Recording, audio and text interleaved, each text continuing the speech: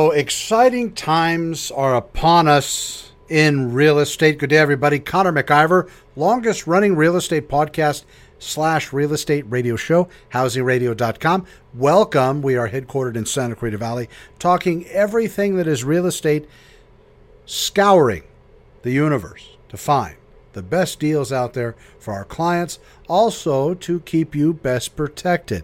Now, today, of course, we had a great show yesterday talking about how the whole real estate game has changed in a way where now it's easier than ever to find real estate listings for sale.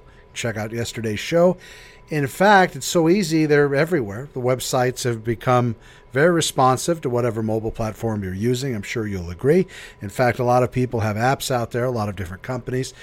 Some argue that maybe apps let people in a little bit too far into your private life because they do monitor statistics and how you're searching, what's going on with that. But be that as it may, at the end of the day, it's still your choice who you sign with, who you want to use, who you believe best is going to represent you. When you're searching online, just make sure that what you're looking at is really for sale. We do find a lot of issues out there with regard to real estate and those searching, whereas those listings they're looking at aren't really for sale.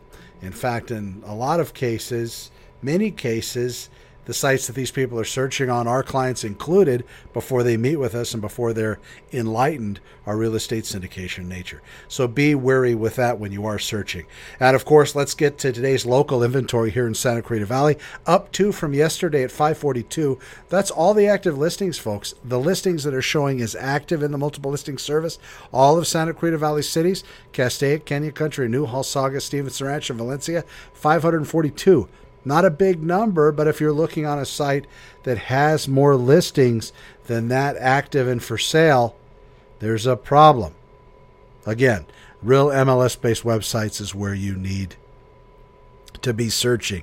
All Southern California cities active listings, 13,520. You can check that out all at scvnest.com. If you're looking for other property types in with single-family residences, condos and townhomes, 767 total active here in the Santa Clarita Valley. Now, of course, this day, Wednesday, typically a foreclosure update, so we'll go ahead and punch that in.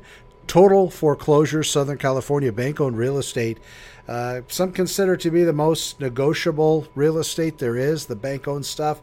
That's not always the case. Total properties, 150 foreclosures for sale. You want to see that, simply go to scvnest.com. In the search bar, start typing in the word foreclosures, and you'll see it pop up and auto-populate, and you'll be able to see each one of these 150. Kind of give you an idea, you got, Thousand Oaks West here, a home out in Newberry Park, 645, a 1,500 square foot home, 4+2 bath.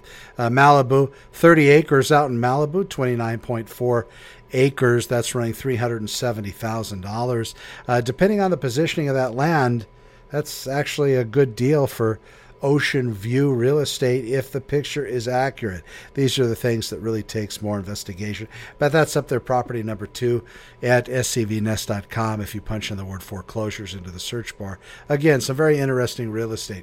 Talking about this week, we did put up a blog post on our system where we're talking. If you go to SCV blog, and I'll go there right now, scvblog.com, you'll see it at the very top where we got into this finding homes easier, buying homes not, and 13 real quick tenets of buying real estate talks about the process in of itself, and you should have each one of these explained to you when you're buying a home.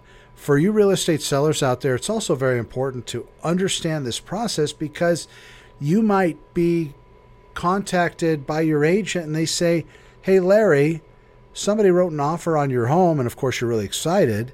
Somebody wrote an offer on your home and they're using VA financing, and your home happens to be a condominium here in Santa Clarita Valley. There are certain things you should know. It might not be the case that they're going to be able to use VA financing to buy your home if it happens to be a condo or a townhome with an HOA.